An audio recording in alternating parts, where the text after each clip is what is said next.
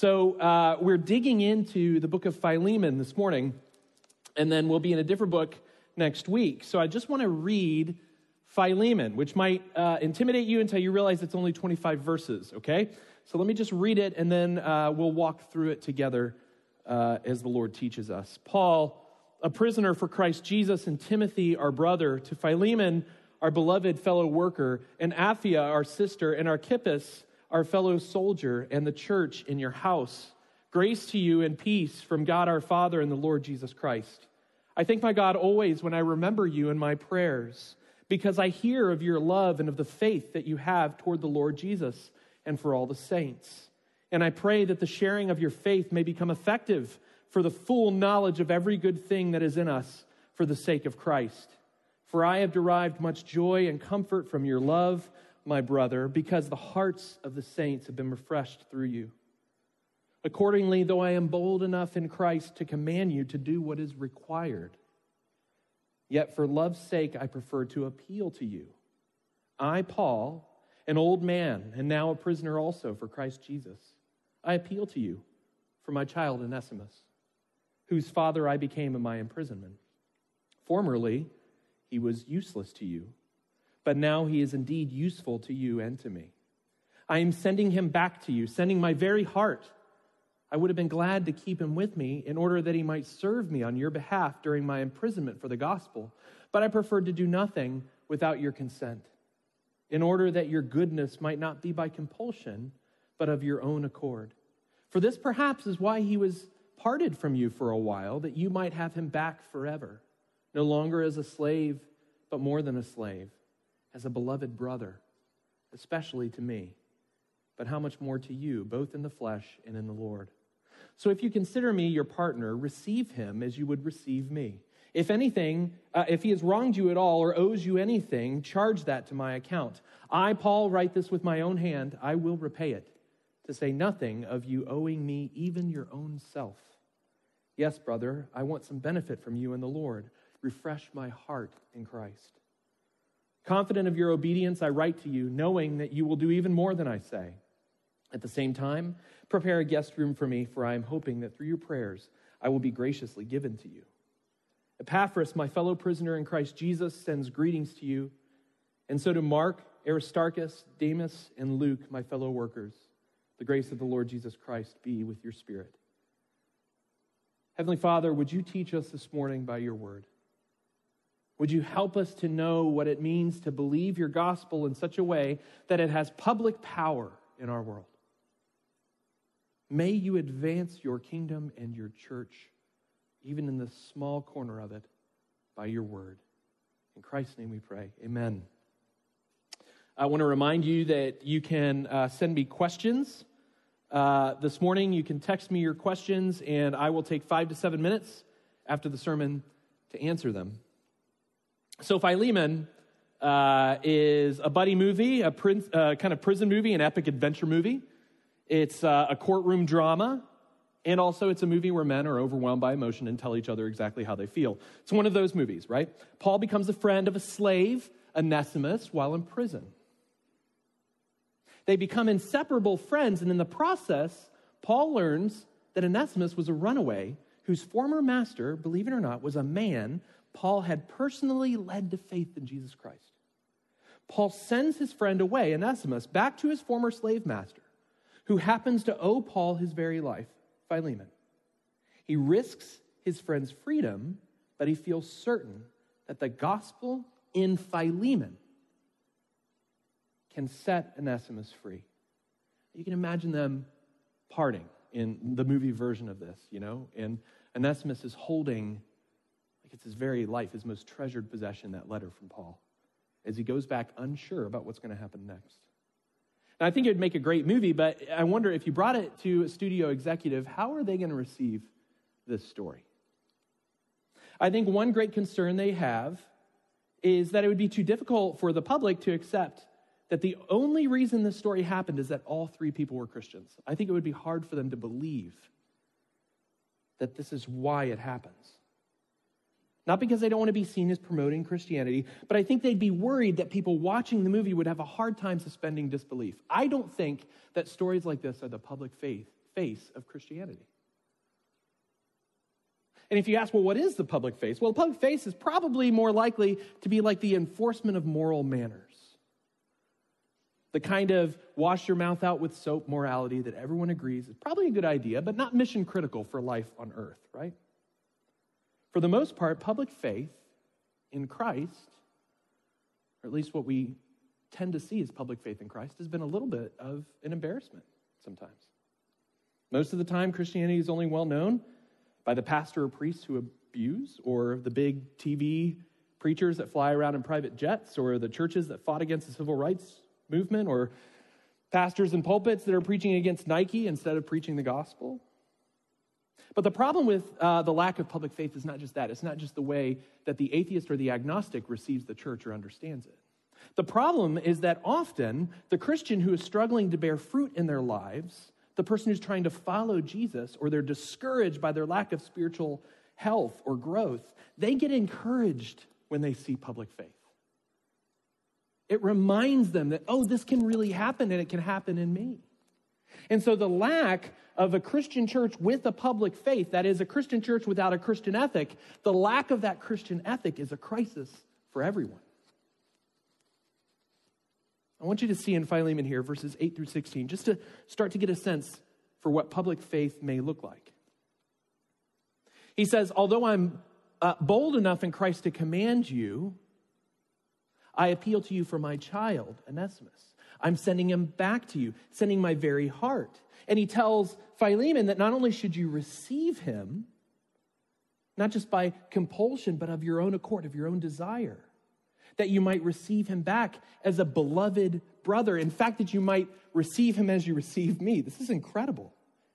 In other words, Paul says from the very first line there in verse 8, I am bold enough in Christ. What Paul says is that his moral command is derived from a theological truth.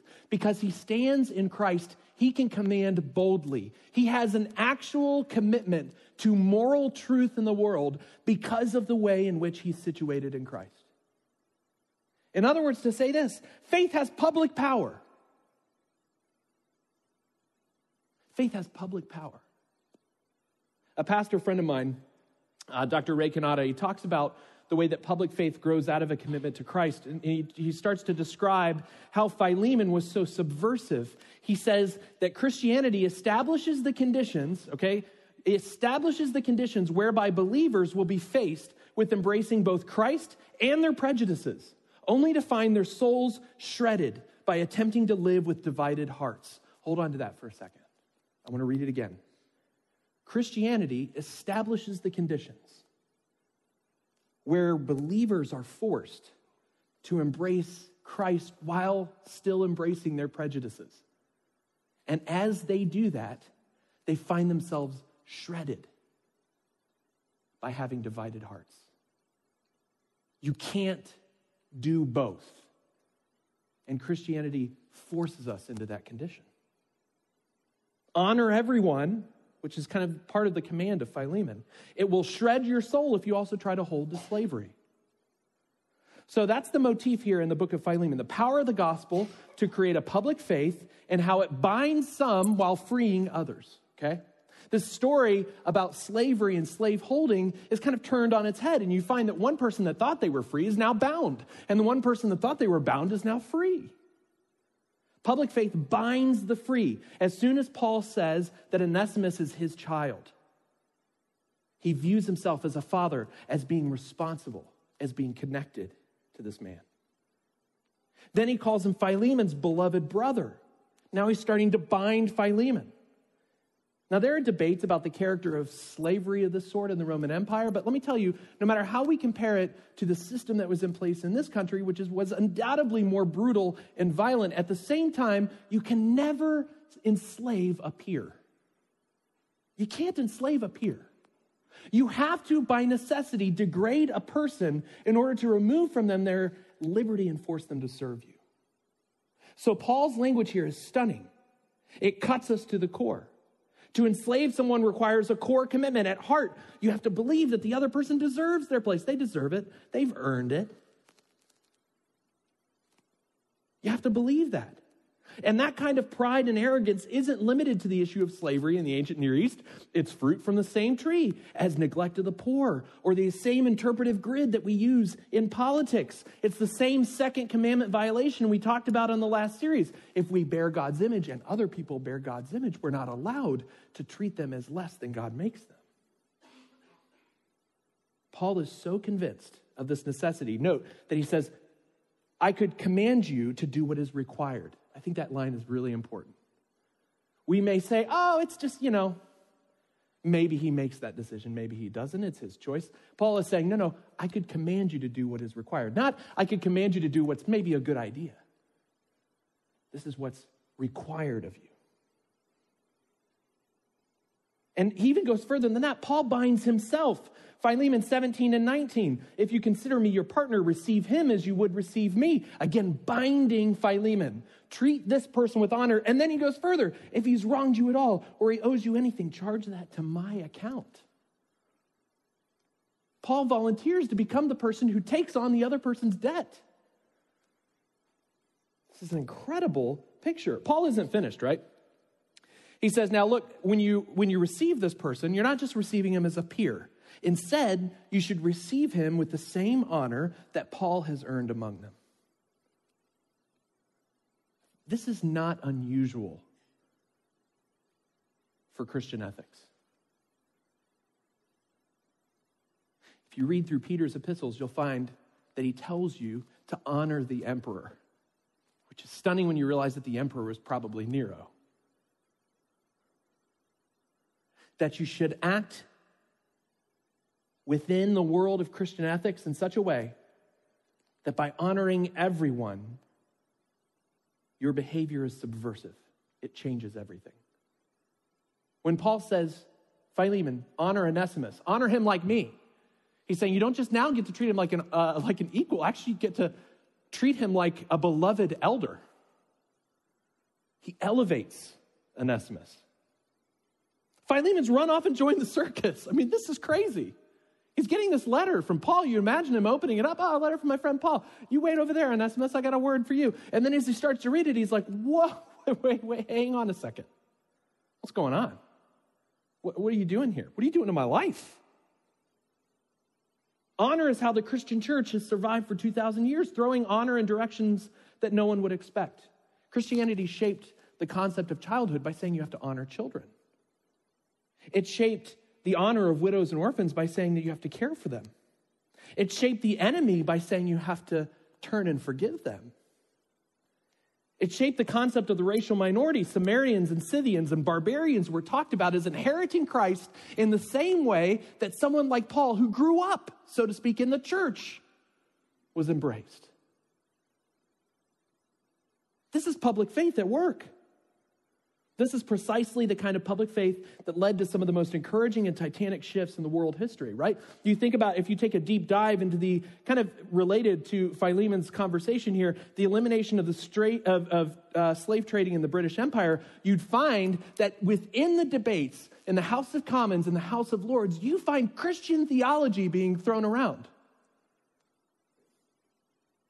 They realized the estimate before they freed all the slaves in the British Empire, they realized that it would cost them half of GDP to do it.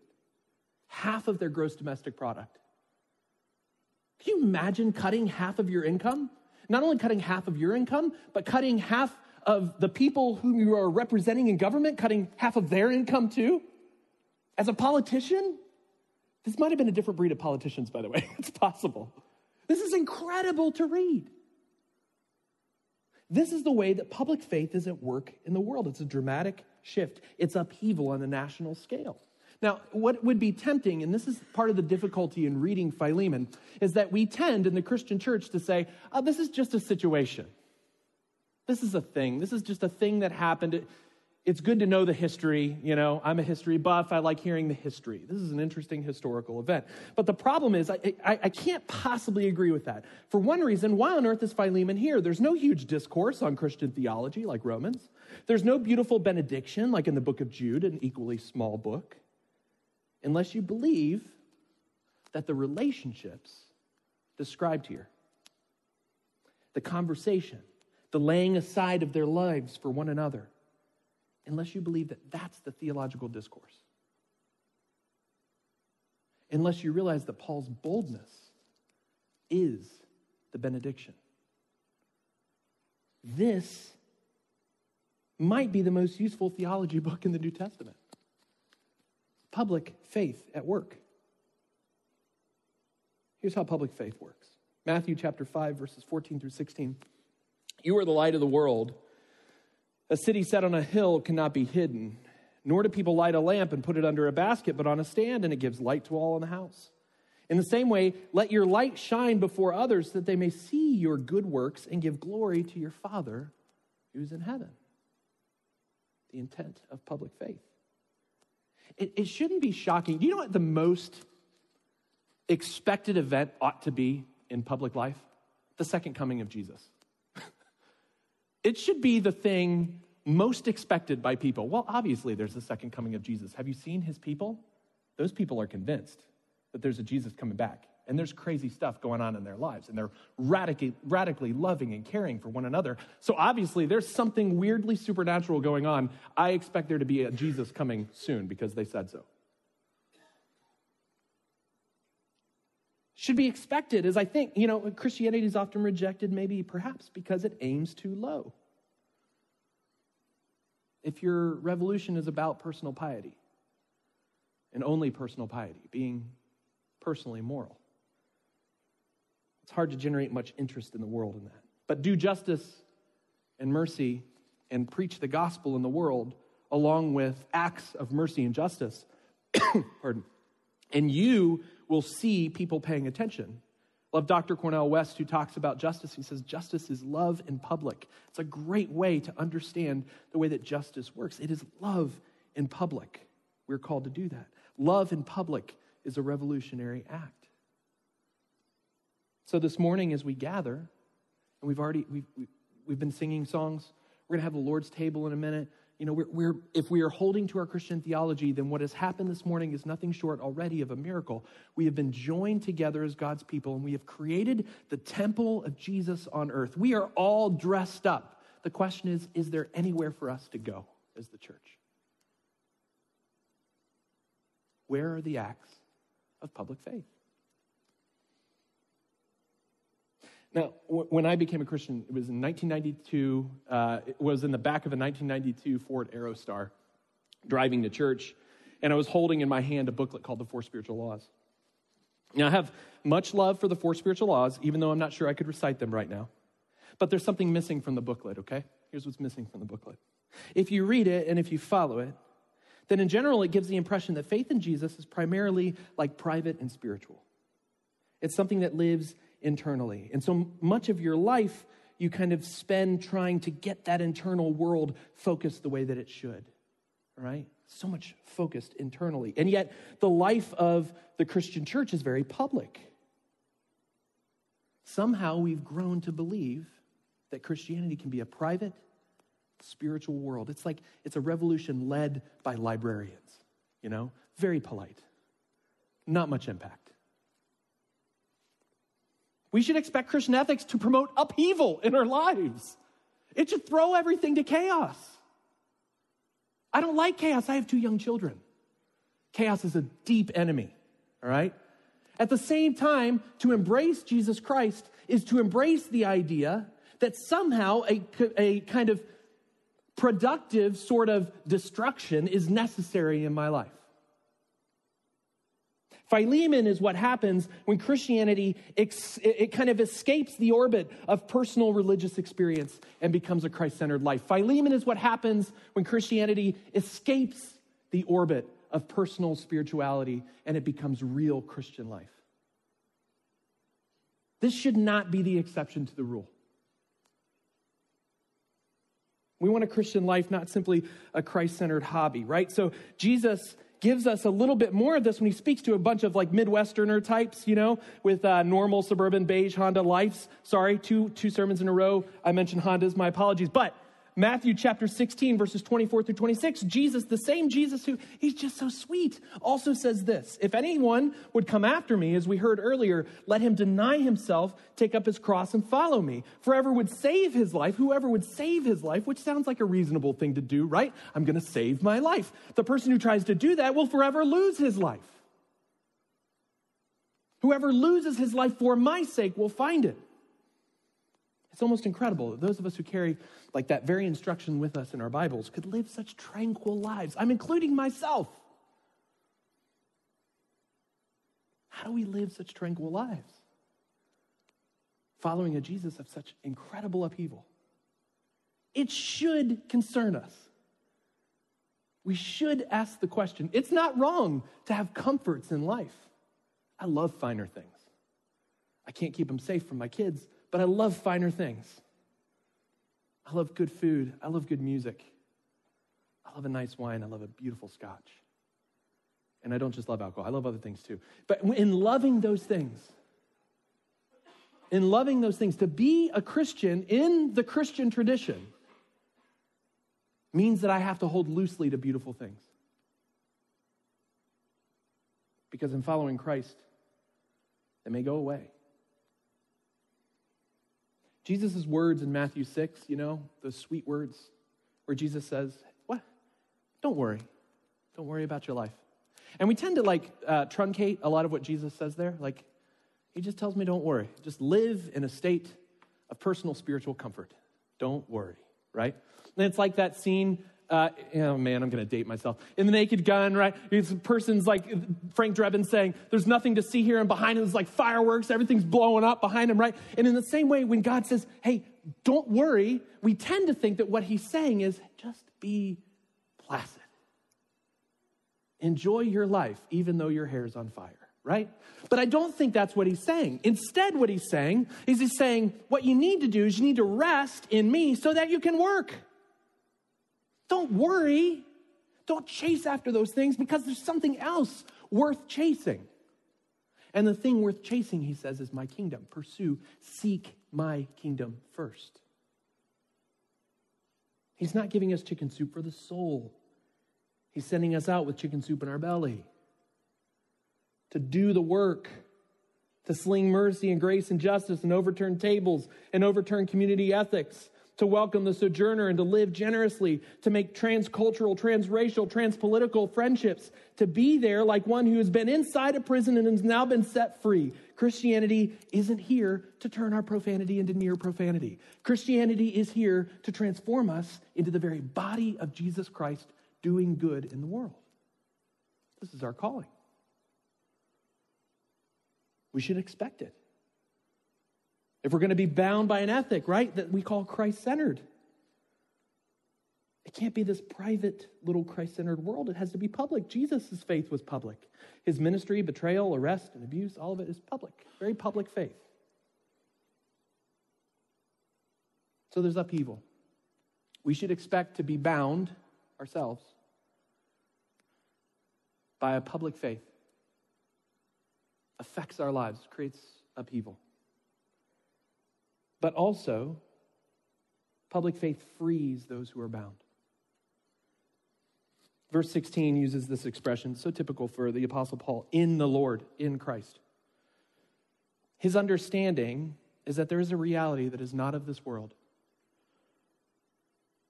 In Christ is a world that is coming and is descending. And the Christian begins to live as if that's true.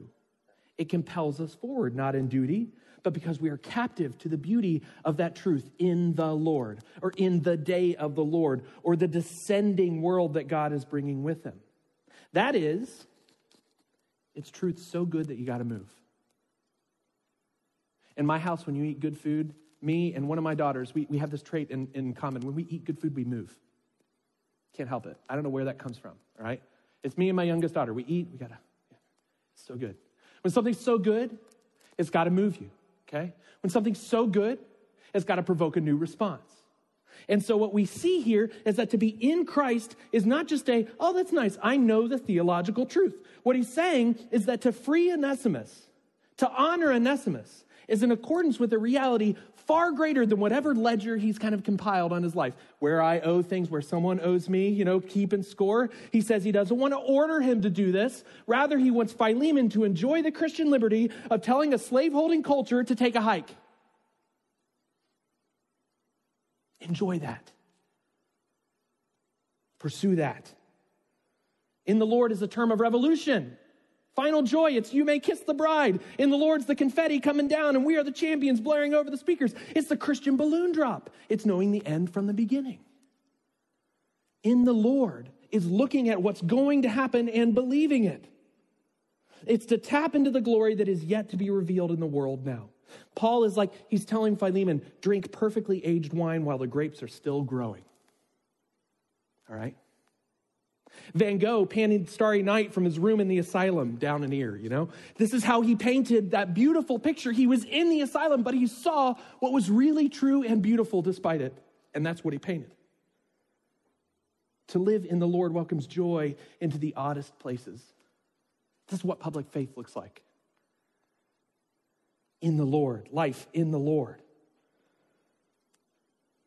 Now listen. While the world's going to be bound by norms of token generosity and things like that, you only give to those who can give back, or forgiveness only to those who've earned it, or raising your kids to compete with their classmates instead of serving and loving their classmates. The world is bound to those norms. But you in Christ are not. You are free. Your public faith is to be freed from those kinds of norms. You are in Christ, which means that you're free to live differently, no matter how your neighbors may whisper about it. If the Bible says that the crucified Christ was an offense to the Jews and foolishness to the Greeks, then what does the world say when we put the crucified Christ at the heart of how we live our lives? Of course we're going to be foolish. Of course there's going to be some degree of weirdness involved in that. And I think this is one reason why God gives us the church. We are that community, Scrabble players of America, weirdos, right? They can tell us we aren't crazy when we live lives of public love and justice and mercy. What happens when people are free suddenly? They create a community. I want you to see two passages in the scriptures that show us the community that's created by this kind of suffering and this kind of public faith. Hebrews chapter 10, verses 32 through 39. But remember the former days when, after you were enlightened, you endured a hard struggle with sufferings. Sometimes being publicly exposed to reproach and affliction. Sometimes being partners with those so treated. For you had compassion on those in prison, and you joyfully accepted the plundering of your property. I wish I could take that one out, right? Since you knew that you yourselves had a better possession and an abiding one. Therefore, you do not throw away your confidence, which has a great reward, for you have need of endurance, so that when you have done the will of God, you may receive what is promised. And then the last line there in verse 39, we are not those who shrink back and are destroyed. We are not those. We are not those. But we are those who have faith and preserve their souls. Notice that community. We, not I. Not just my personal relationship. Us, we. 2 Corinthians 1, 3 through 7. Blessed be the God and Father of our Lord Jesus Christ, the Father of mercies, the God of all comfort, who comforts us in all our affliction, so that we may be able to comfort those who are in any affliction with the comfort with which we ourselves are comforted by God. For as we share abundantly in Christ's sufferings, so through Christ we share abundantly in comfort too. We share. This is public faith. Those who suffer for proclaiming Christ by seeking to live his life. They become this beautiful, lovely, exiled family. They're so strong in that community that Jesus says even the gates of hell can't prevail against them. This is what you're building here. This family is yours in Christ, but only through a public faith. The church doesn't make sense outside of public faith. Outside of public faith, there's no reason to be hungry and thirsty for righteousness. Outside of a public faith, it's absurd to confess. It's absurd to look after grace because you got it. you got what you need. It's absurd to live as a part of a community that is feeding you and giving you drink and baptizing you, unless it is a starving and thirsty and desperate for grace kind of community. That's it. Let me give you just 2 quick applications, okay? Here's one. Are you a blessing? Sounds like, triedism, Christian. Are you a blessing? Blah, blah, blah. Think about it this way. Are you a blessing is, again, an incredibly subversive question. Not are you, #blessed. Are you a blessing? The Bible talks a lot about fruitfulness. People often say, oh, well, are you living a fruitful life? Are you really doing that? Or are you living this other way? Are you really concerned about mercy and justice and stuff? Or are you serious about Jesus and living a fruitful life, right? Is that what you're doing? Let me put a stop to that. The book of Revelation, we see the fruit of the Spirit again. But the fruit of the Spirit is a big tree. And the Bible says that it's ripe with fruit for the nations. It's ripe for the picking. The fruit of the Spirit isn't a private decoration. It's a public feast. Your fruitfulness is an invitation to the world to eat. Your fruitfulness is an invitation to the world to eat. Your peace and patience and kindness and goodness and mercy and gentleness and self-control, those are all, have you ever noticed, those are public virtues that people can see and observe. They lead to public good.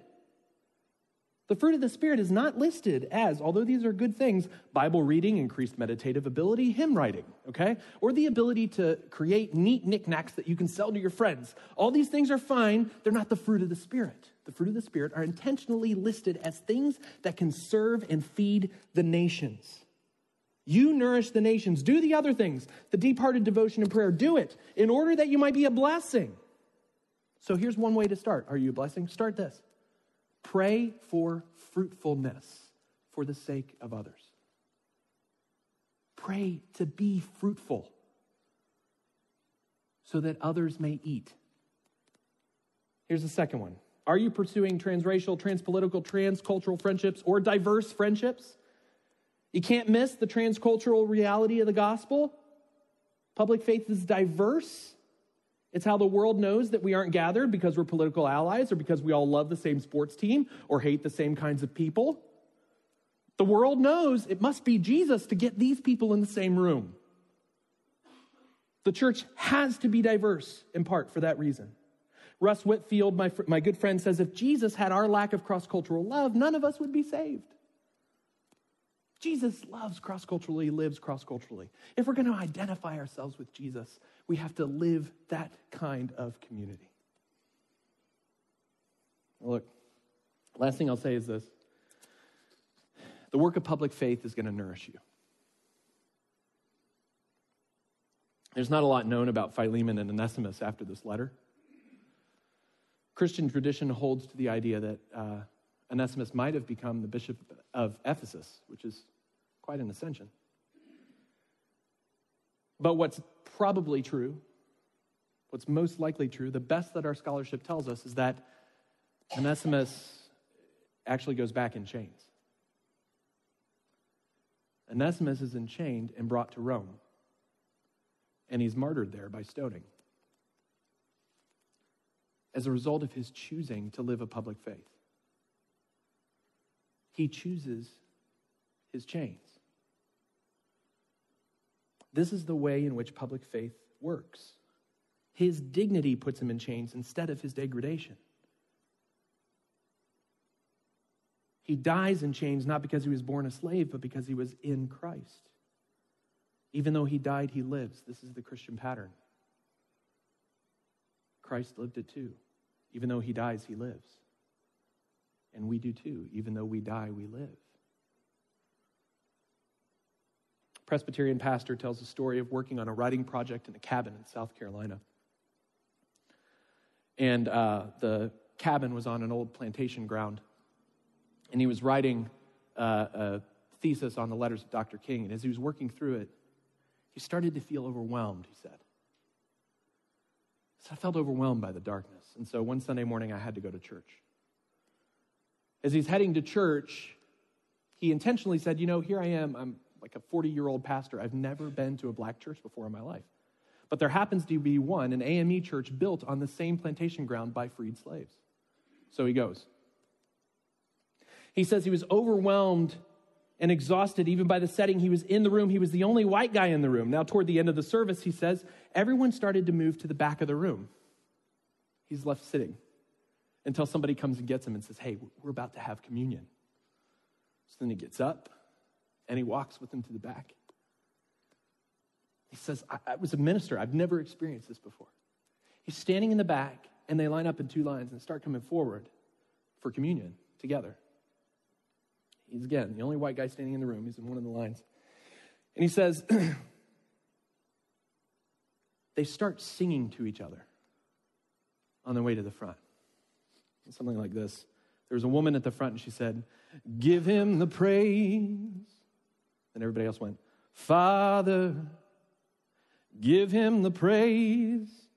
Son, give him the praise. Holy Spirit, give him the praise. 3 in 1.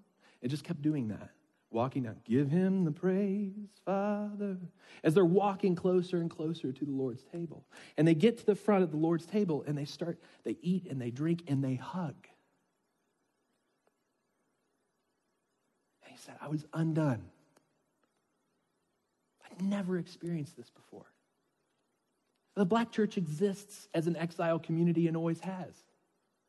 They know what this means. To exist is to have public faith. And he's saying, I get how public faith leads to a real community. And you and I, we are doing the same way. He says, look, I was a white boy who washed up on the shores of this church and they honored me. They took me in. The triune God has spread his wings over us. You are my exiled community, living public faith for a reality that's going to be revealed, that's going to descend. We are walking together publicly toward the great feast, the redemption of all things, where we are freely, finally bound to Christ and no one can steal us away. We are nourished by our public faith. Join me in prayer.